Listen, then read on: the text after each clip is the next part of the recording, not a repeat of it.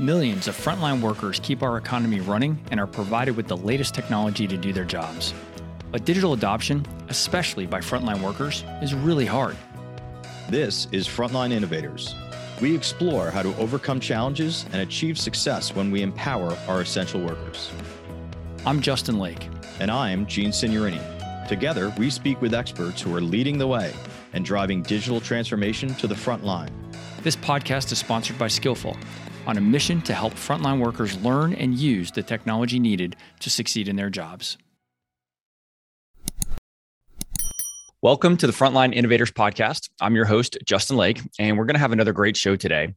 Our guest today has almost 14 years experience in the food and beverage industry. She's got strong cross-functional leadership skills with an emphasis on problem solving and team development. She's currently a business change manager at Gordon Food Service. Please welcome Danielle Simic. Hello, Danielle. Hi, thanks for having me today. Thank you for being here. I'm really excited about the conversation that we're going to have today because we had a couple of preparatory calls leading into today, and really looking forward to some of the things we're going to talk about. I do want to start the show, as we always do, and ask you what you think is the biggest challenge you see facing the deskless workforce today. Yeah, so I was thinking about this one a little bit, there's layers to it, I think. So for me, it comes down to right now, I think it's the people, being able to get people in to fill the jobs, and which then in turn causes so many different problems, right? Which then in turn may turn into time being a problem for them to be able to adapt to different changes because they're just trying to serve their customers. And so I really think it boils down to this problem that most companies are having with these frontline workers, is just trying to get enough people in to fill the spots to be able to satisfy the amount of volume and work coming in. You know, we've heard that from some of our customers in our day business, and also other guests in the podcast, that there's a massive impact to those who are currently working when so many positions adjacent to them are currently unfilled. Yes. And so frontline supervisors and managers who normally should be primarily in a leadership role are actually having to run routes and work the shop floor and do the job that they are essentially supposed to be leading. But because there are so many vacancies, everybody's having to put in extra hours and work additional time.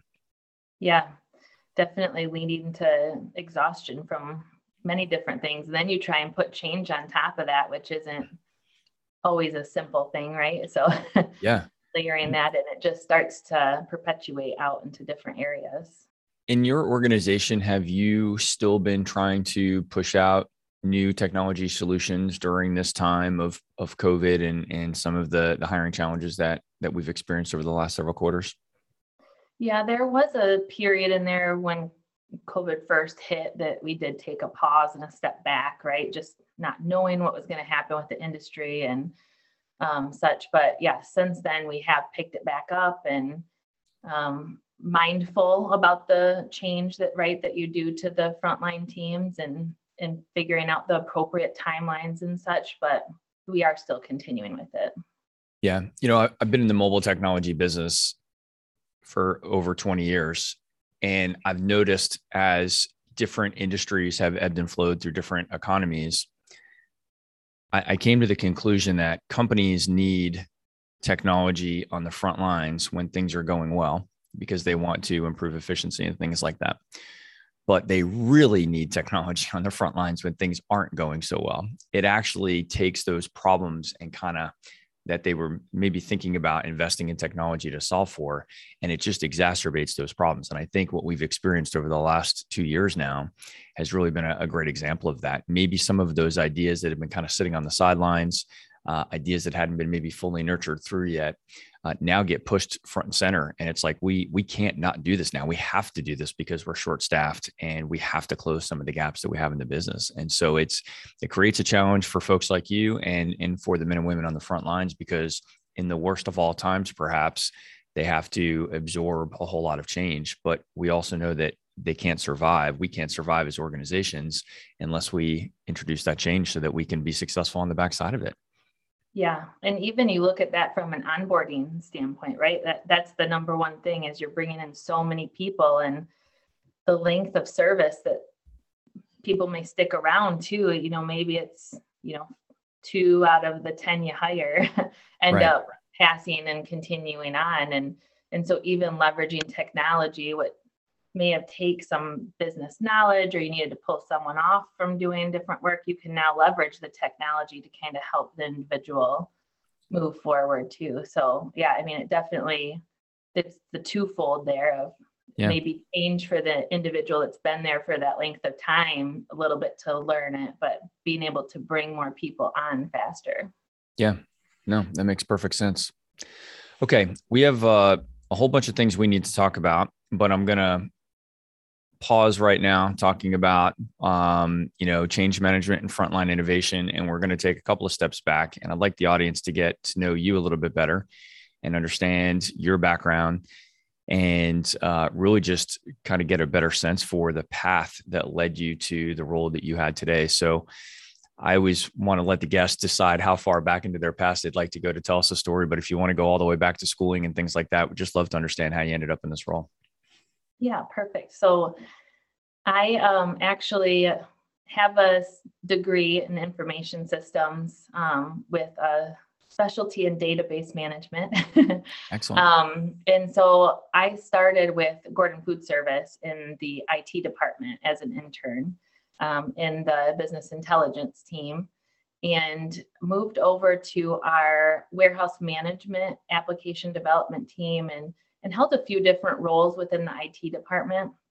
Specifically within the warehouse management team, I helped with rolling out software technology, working with vendors and our internal employees to make sure that we're streamlining some of those changes, or if they were having issues with connectivity or whatnot, helping to just be that kind of conduit between IT and the business. And then from there, had a few other roles, being a team manager of our endpoint and collaboration space.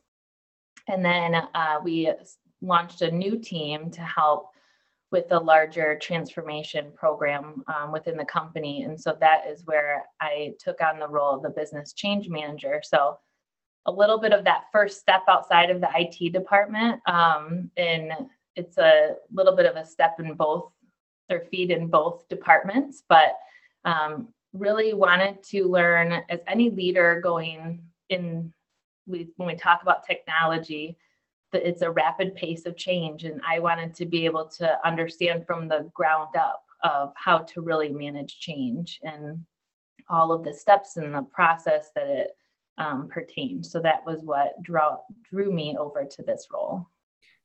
Everyone that has a technical background in IT, not everyone makes the transition over to thinking more about or involving themselves more in the human adoption side of that technology.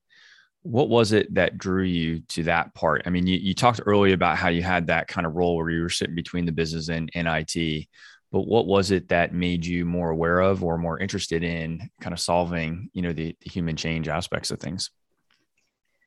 Yeah, I think it's really comes down to a core piece of change, right? We can build whatever technology we want, but if it doesn't meet the end user's need, or if they're not ready for it mentally, then that technology will fail and be shelved and not used. And so it really was just that interest of trying to figure out what is that balance, and how do you figure out that sweet spot of being able to try and keep that pace of being able to evolve and grow technology with that important layer in there of adoption. Yeah, that's good. We need some people that have the technical background to also make that leap over to, I don't want to say the other side. It shouldn't be like it's on some other side of the fence, but it is a different way of looking at it. Yeah. I mean, that's where when I made the change, I was like, oh man, I'm leaving the IT department. And it's that discomfort of it. But really, like you're saying, it's a matter of keeping it's just taking that and carrying it forward, right? I don't know that you ever really leave that space behind. Right. Yeah. And so I guess that's, a big part of what we focus on in the show is that the ones and zeros can be passing through the networks exactly the way that they're supposed to. The technology can work exactly as it was designed and implemented. But if the people on the other end of that are not interacting with the technology the way that it was intended, then they can't be successful, and nor can the solution. Right. And so I know it sounds obvious to the people that we have on this podcast, but it's not always obvious to, our colleagues in the organizations that we're trying to work with, who say, hey, the system works, right? The network works, the devices work, but if the humans aren't interacting with it correctly, then we still have a problem. And so it's great that folks like you have, steered yourself into a position where you can now help ensure adoption and, deal with the challenges associated with that. Yeah, definitely. You shared something with me that I thought was really interesting about your organization, and I'd like us to kind of share that with the audience. You talked a little bit about the culture of Gordon Food Service and a little bit about the family. I don't want to spoil the story, but so why don't you share a little bit about that with us? Because I think it'll really help give everybody some perspective about how maybe you could be empowered and enabled to go into the role and, the way that you have to support change. Talk about that a little bit. Yeah, so the topic came up because we were discussing, my husband actually works for Gordon Food Service and is a high-low driver in one of the warehouses. And so quite often, I'm hearing his frontline experience regularly. And, from my warehouse management space experience, I was working a lot with his peers and team and such. And so it was a nice connection there. And so we were talking about how, you've had many people with that background. And what I was saying about Gordon Food Service that's nice is it's actually ingrained in the culture. And we have from a Gordon family, they're still running and own the company. It's privately held by the family. And one thing that's nice about their culture from a family standpoint is that you have to start at these frontline positions and continue to get that experience, and then you go to the next level. It's not that they're just right into the board or the CEO seat. You have to have that experience, and that's part of the, I guess, rules you would say of the family. If they do want to be a part of the organization, they want people to understand that, especially for the frontline employees, we wouldn't be a company without them. We wouldn't be able to do what we are set here to do and to serve those individuals. So I appreciate, and I think even we see that even internally, we do have a lot of that, internal promotions. And so even when you look at just like myself, I wasn't necessarily at the front line, but you look at people in the supply chain area or sales, some of them have been warehouse sales and then have, continued to evolve and grow their career within the company through different roles. I think that's a great story, and I really appreciate you sharing. There was actually two stories tucked in there, both that your husband, works in the organization in a role potentially impacted by some of the changes that you might be implementing. So that's interesting. Yeah.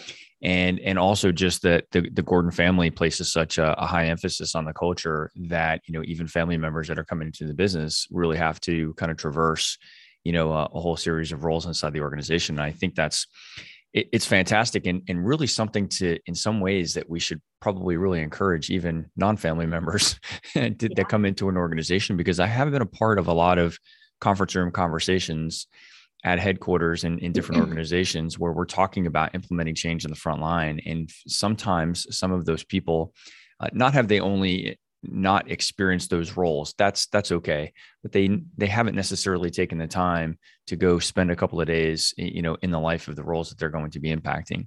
And I think that is a critical difference between success and failure in digital transformation initiatives on the front line. The people that are most successful have taken the time to go out and really understand a day in the life. In fact, another podcast guest that the episode just went live, Sydney, was talking about even just seeing seasonal changes. She works in an industry where the frontline workers are working outdoors. And so the tools and the clothing and the environment are different in the spring and summer than they might be in the fall and winter, depending on where they are. And even things like that, just bringing that observation back to the conference room so that you can make better decisions about how to support them, I think is, profoundly important. Yeah, we also do with new employees kind of these ride-alongs similarly. So I've done a ride-along with a driver and helped to deliver cases. And I'll tell you, I've never been so sore the next day. I bet. But, it's just the pace that they're moving, jumping in and out of the trailer. And, even think about from the freezer standpoint, moving that dolly around. And yeah, it was just being able to, like you said, you think about the different weather elements and such with that. But I think that's what I've grown up with the company is, if we're going live with a new warehouse, you're out there picking cases if we need to get the cases out. It doesn't matter your role or experience, we're all jumping in to make sure that we're, at the end of the day, getting that customer served. So it is a great experience. It's fantastic. Those are some really great examples. So thanks for sharing those. So let's talk about kind of going back to what we started the conversation about, the challenges facing the frontline workforce. And I'm always kind of fascinated with different perspectives in that, you talked about the challenges that they're facing right now because they're short-staffed and a lot of those folks are having to pick up, a lot of additional work just to keep things moving. If we were to sit down and talk with a bunch of the men and women on the front lines and maybe include your husband in that conversation, what would they say is the biggest challenge that they're facing? Would they say the same thing or do they have a different perspective, do you think? Yeah, that's a good question. I know that's the most common that I hear from my husband. Yeah. He's frustrated because there's not enough people to do the work right now. Yeah. He's been with the company over 20 years now, and has never seen it at the level that it's at. So he's even, a high-low driver, but he quite often has to go in and help support selectors, in certain cases too, to be able to, again, like meet the needs of the customer. So our goal is always to not have, the trailer, like his goal is to not have the trailers leave late. And so to be able to get the cases and have that routine going. It's just a matter of, and typically in Grand Rapids area where our headquarters is, we have a pretty good presence here and known for the culture of the organization.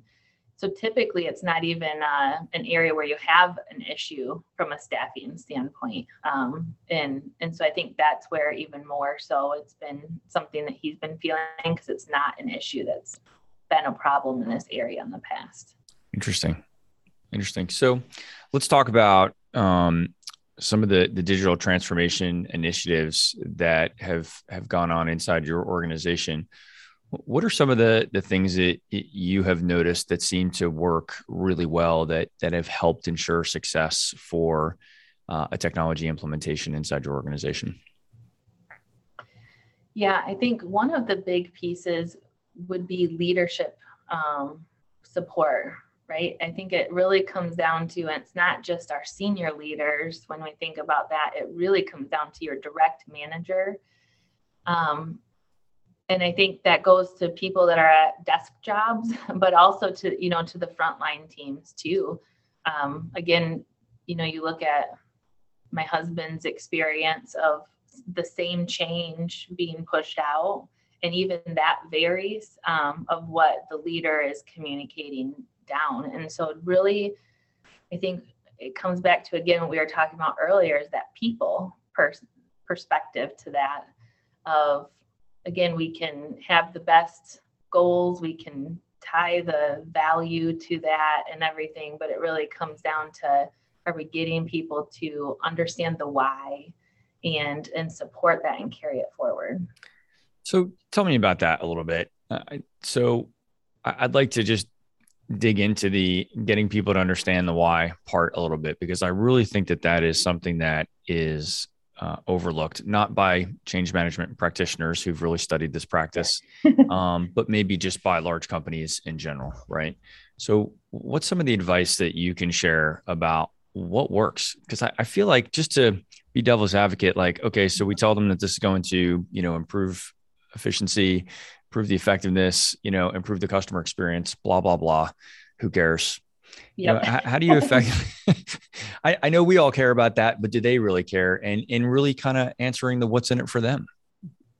Yeah, I think that's exactly it, is the what's in it for them. So it's like, here's the why behind it from an organization standpoint, but really coming down then and making it personal. And so what we're starting to do with different projects is that persona a little bit, right? So you think about a warehouse selector. Let's think about, what are those things that make them tick? What are those things that, really resonate with them of their day-to-day activities? And how do we connect this initiative to something that would improve their life, or in turn help them understand how they're carrying it forward for a customer improvement?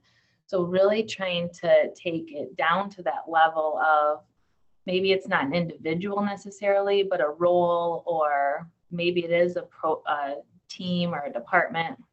However, we can take it at that lower level to help connect those dots and how they're carrying this forward.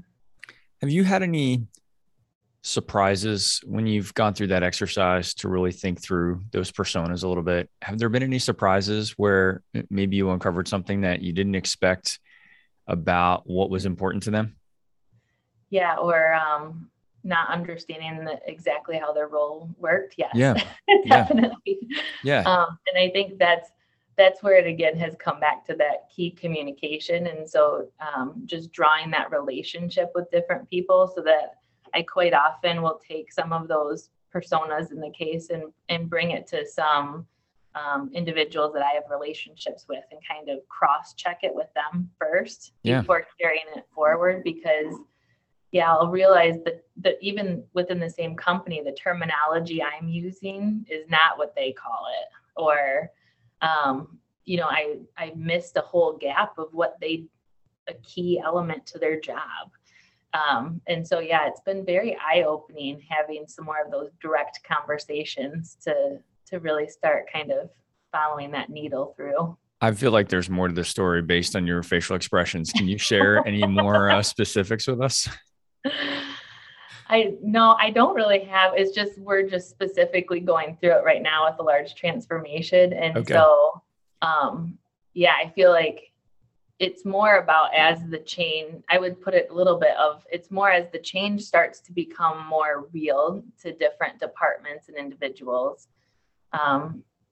There just continues to be more information and details that comes out, right? Yeah. So I may have had 3 conversations leading up to it, developed this persona and this way of having the conversation of how to make that personal change to them.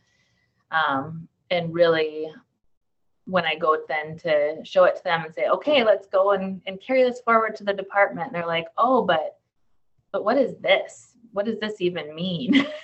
And, we use this technology to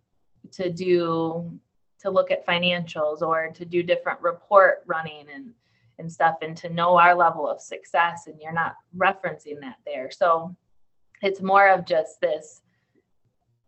I think it comes back to, again, the change, right? Is we'll build the technology to do all these things, but that's a little bit of being able to respond quickly, is because there's always more to uncover. And I think that's, at the end of the day, technology, and where we have to continue to be able to be agile and constantly moving, is because no matter how many conversations you have, that needle's always moving. Right.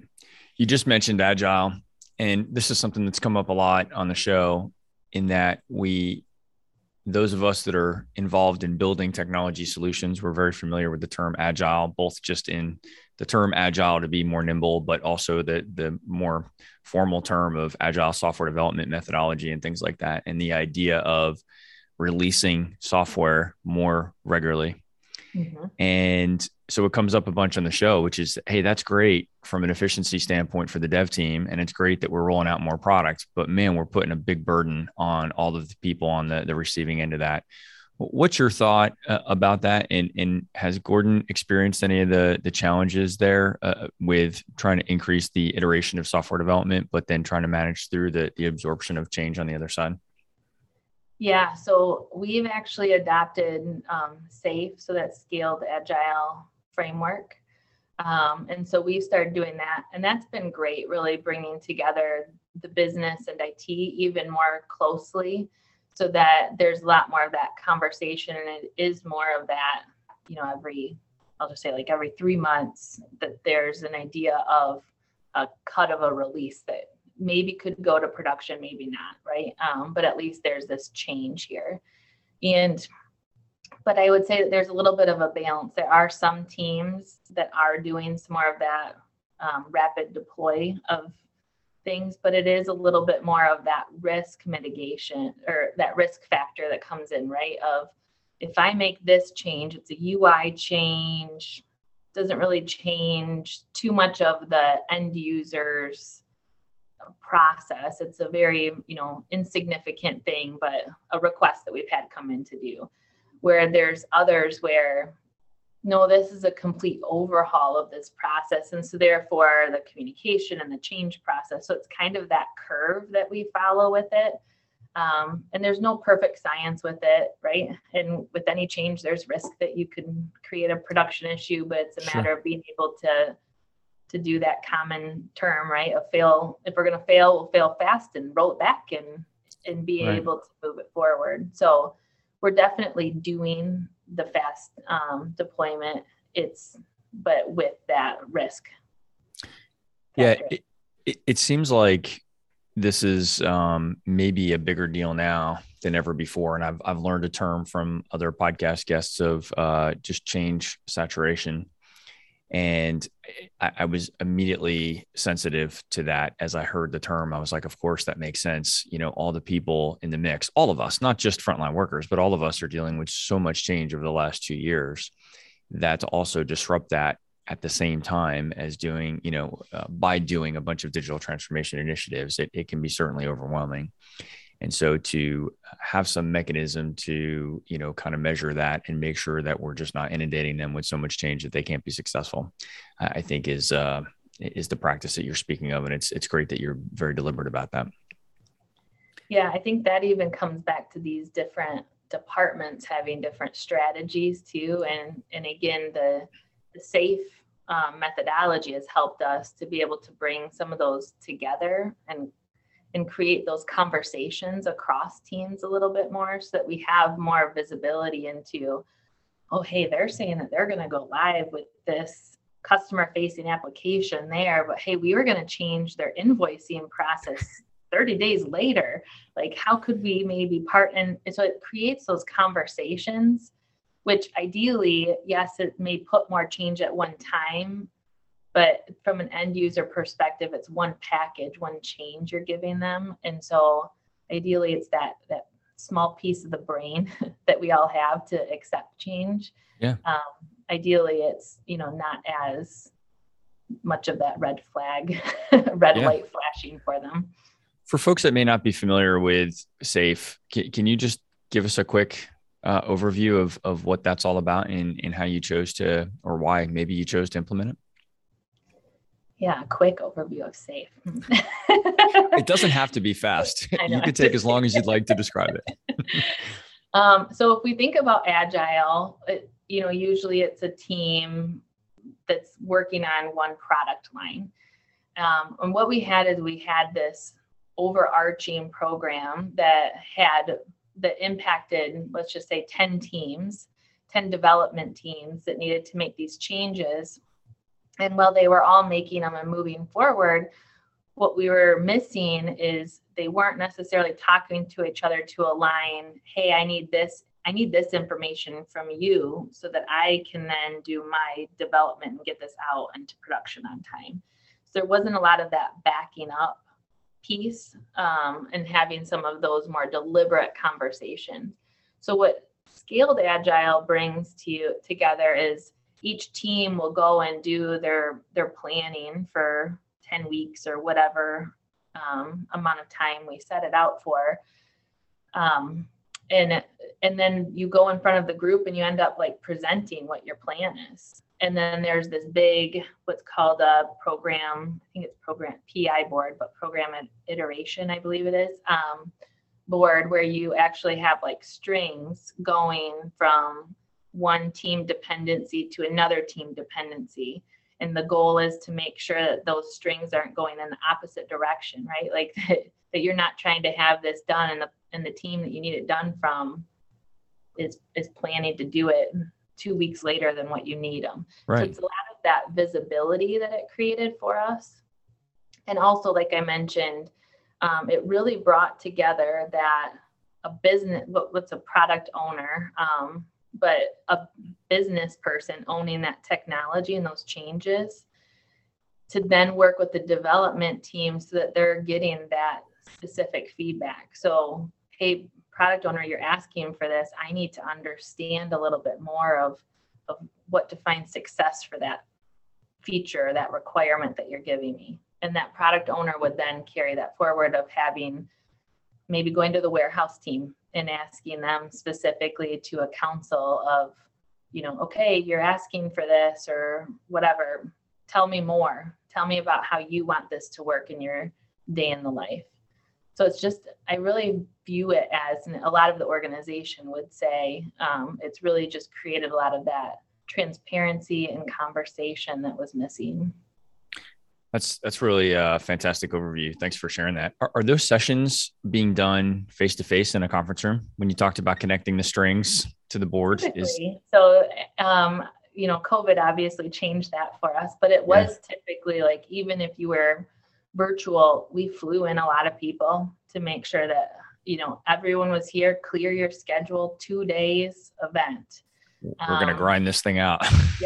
Yeah. And even our CEO would come view and be a part of the conversation and hear the presentation. So, I mean, we definitely, from top leadership down, there was, this is our priority to have figured out.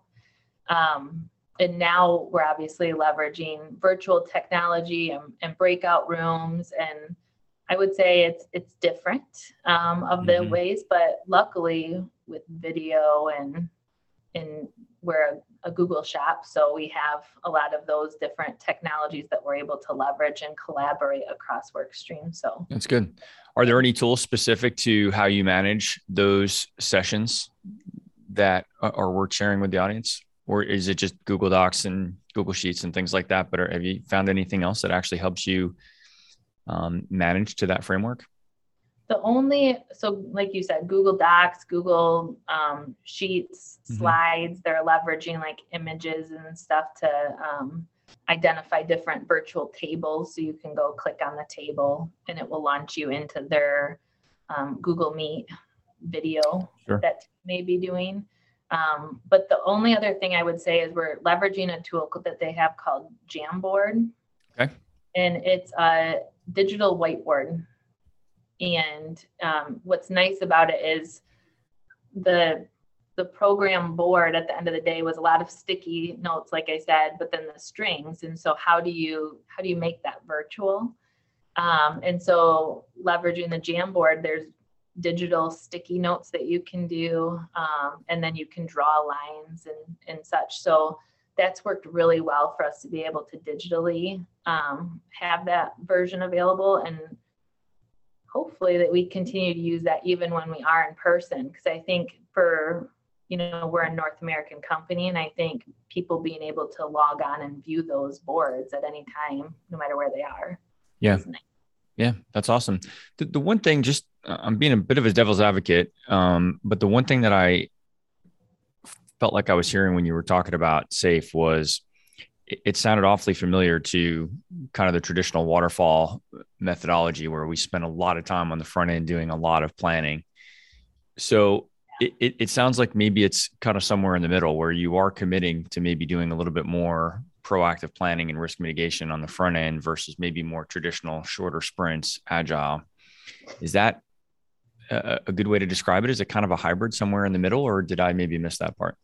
Yeah, I would say my experience has been, so agile has been a little bit harder for leadership and program management to get behind, right? Because they need to talk about budgets and plan and such. So waterfall is more of the leadership side. And so I do think it's brought some of that together. But while you are committing, so what it is at the end of the day, you're committing to this 10-week chunk of work. Yep. But what I think it's different than waterfall is that you are committing to how things are slotted within the first 2 weeks. The rest of the stuff, you may have some pieces in there, but you're meeting weekly and continuing to evolve and build that out. And so if things shift, that's not a failure necessarily. That's the process working itself out. Right. And so at the end of the day, what you're committing to is your objectives. And the development team gets a vote that they agree that they can meet those objectives at the end of the day. And you're even at the, you don't only vote for your team, but then you also vote as an overall, what's called the train, but all the cross teams in that area, and voting that, hey, I agree that you're going to meet your objectives too.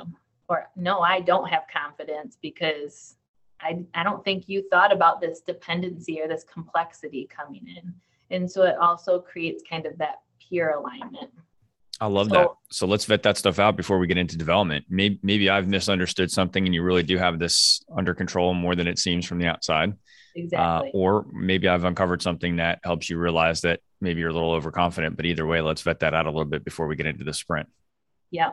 Yeah. So I do think it's a little bit of that waterfall in there, but I think it's it's more for the erring on that side of the supporting the development team.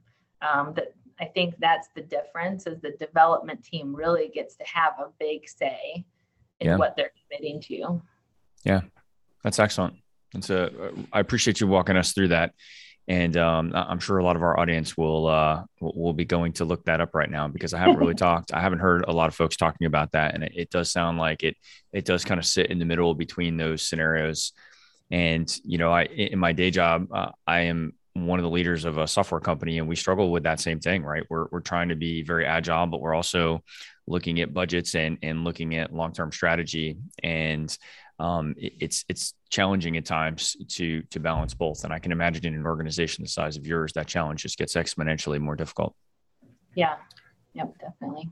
Are there things about any experiences maybe from a change management standpoint that you would say maybe didn't go quite as well, or maybe had you took away a lesson learned of something that you wouldn't necessarily want to do again? Anything stand out in your mind? Oh, there's a big list. No.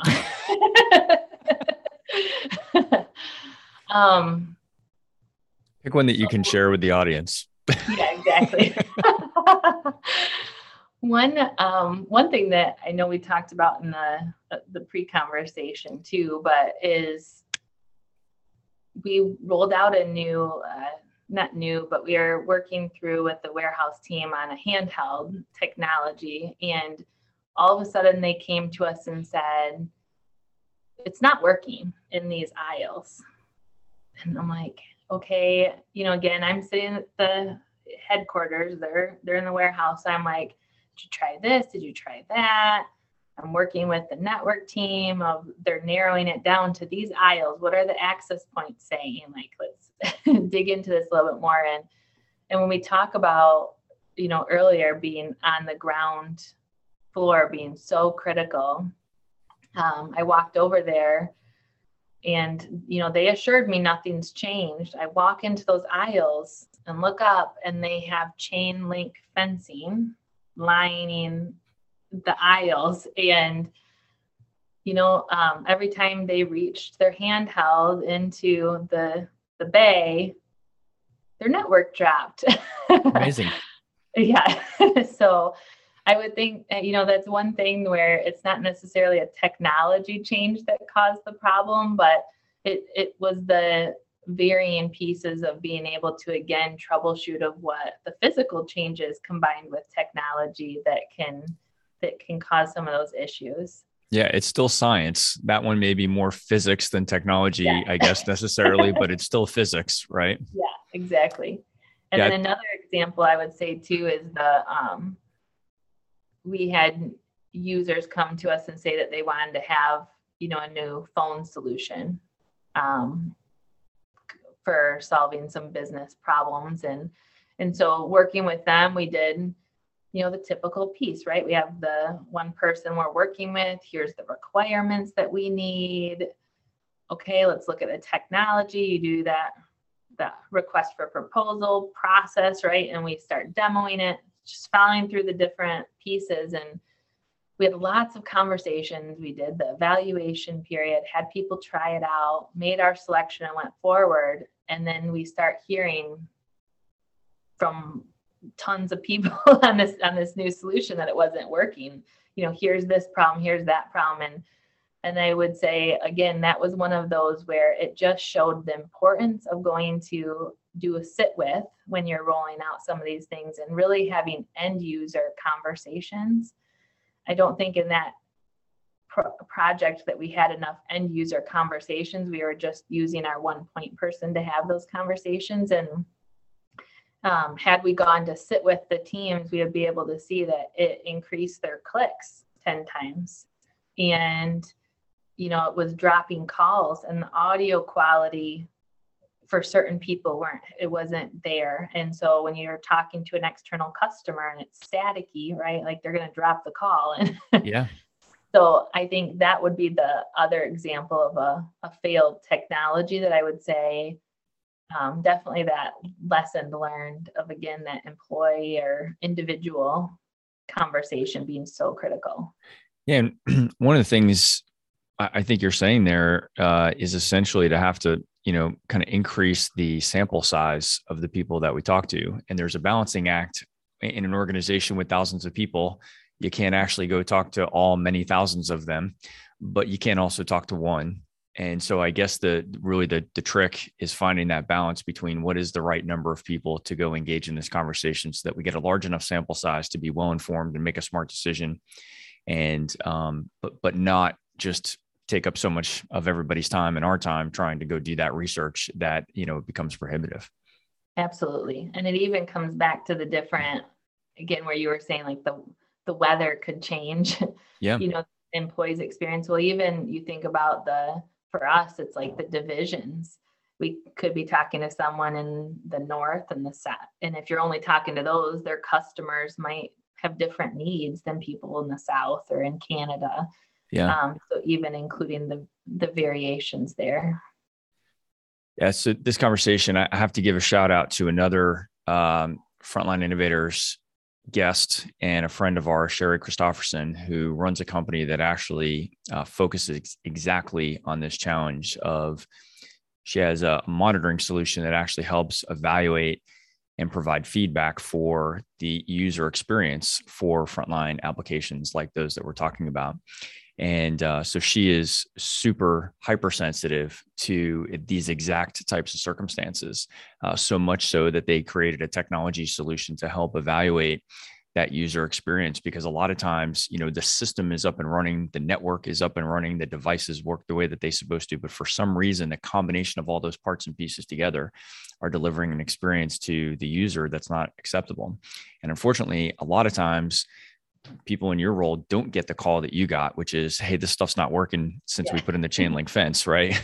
A lot of times they don't get the call. And what we see is a lot of end users start building workarounds and just figuring out another way to get the job done, which is commendable. That's awesome. But sometimes if we don't get the feedback, then and really understand that things aren't going the way that they planned, then shame on us for not asking more questions and making sure that it's more stable.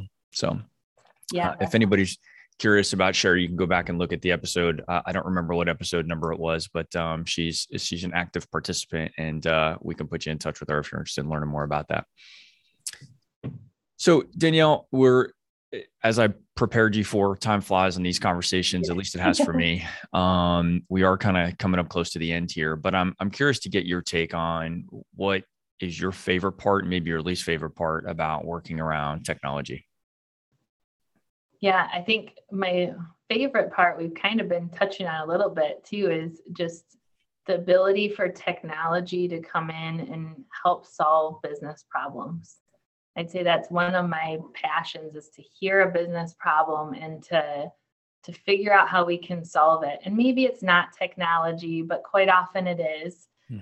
Ways that whether we're evolving technology that we already have or adding in something new. But I would say that's one of the pieces that I love, is the options, the endless options that technology is giving us for doing that. Yeah.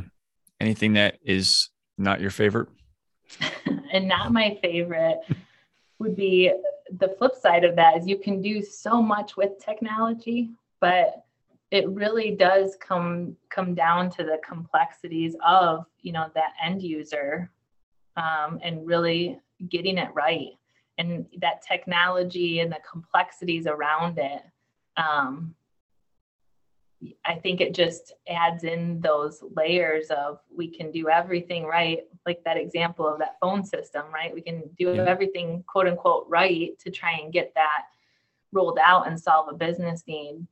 But there's so many of those complexity layers of just that, a people complexity, and just can make that technology fail too. Yeah, I find that frustrating. Probably almost more in my personal life, video conferencing, and we've got laptops and screens here, and we've got special cables, and now every laptop needs a different cable to connect to, the webcams and all this other stuff. And it's like, I am a tech geek. I love this stuff. I just can't get enough of it. But then there are some times when you just want to plug things together and just have them work, and for some reason they don't. And so that can be terribly frustrating. And so that gets exacerbated when we're talking about thousands of users in the field and some enterprise solution that we feel like we've got every T crossed and every I dotted. And then it gets out into the field, and just in this, in the examples that you shared, for some reason or another, it's just not working the way that it was expected. And so it's very frustrating to see the vision and to know what's possible, and then have to, to troubleshoot on that journey. So I definitely feel your pain there. Yeah, definitely. Yeah.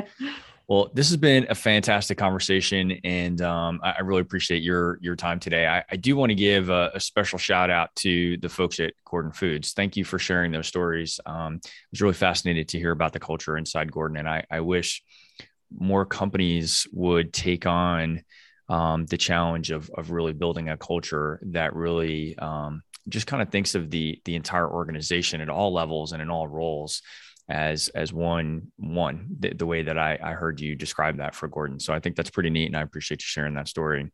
It says a lot about the company and obviously about why you've stayed for as long as you have there. So that's fantastic. Yeah, absolutely. I appreciate the opportunity. Yeah. The last thing I want to do is invite you to participate in a special group that we have. So we have a group called Frontline Innovators Council. The fee for entry is spending 45 minutes or so with me or Gene on a podcast, and you have now paid your dues. And so today we will extend an invitation to you to come and participate in that group. It's a private group that we have on LinkedIn, where we basically take the conversations that we're having here on the podcast and continue them forward with a group of other folks across a variety of other industries that are solving very similar challenges with frontline workers. And this month, January, when we're recording this, we're actually about to start kicking off a monthly session where all of the podcast guests will be kind of presenting special topics. You don't know this yet, but I've already volunteered you for one, because you brought up SAFE earlier, and I think you're going to be our designated SAFE presenter. So we can talk offline and see if you'll say yes to that. But really look forward to introducing you to the rest of the team members and getting you to be a part of that conversation. Thanks for joining us today. Yeah, great. Thank you. Okay, so we need to wrap it up there, everybody. I'm certain that you have found this conversational as enjoyable as I have. If I'm right on that, please share and rate the podcast. 5-star ratings help ensure that it gets promoted to other professionals like you that are innovating on the front lines. This podcast is sponsored by Skillful, the mobile digital adoption platform for deskless and frontline workers. Visit the website at skillful.com. That's SKYLLFUL.com. And if you or someone else you know is out there innovating on the front lines, we'd love to hear about it. We're always looking for more guests with great stories to share on Frontline Innovators. So please reach out to me on LinkedIn and share your story or theirs. And we look forward to seeing you on our next episode. Thanks again, Danielle. Thank you.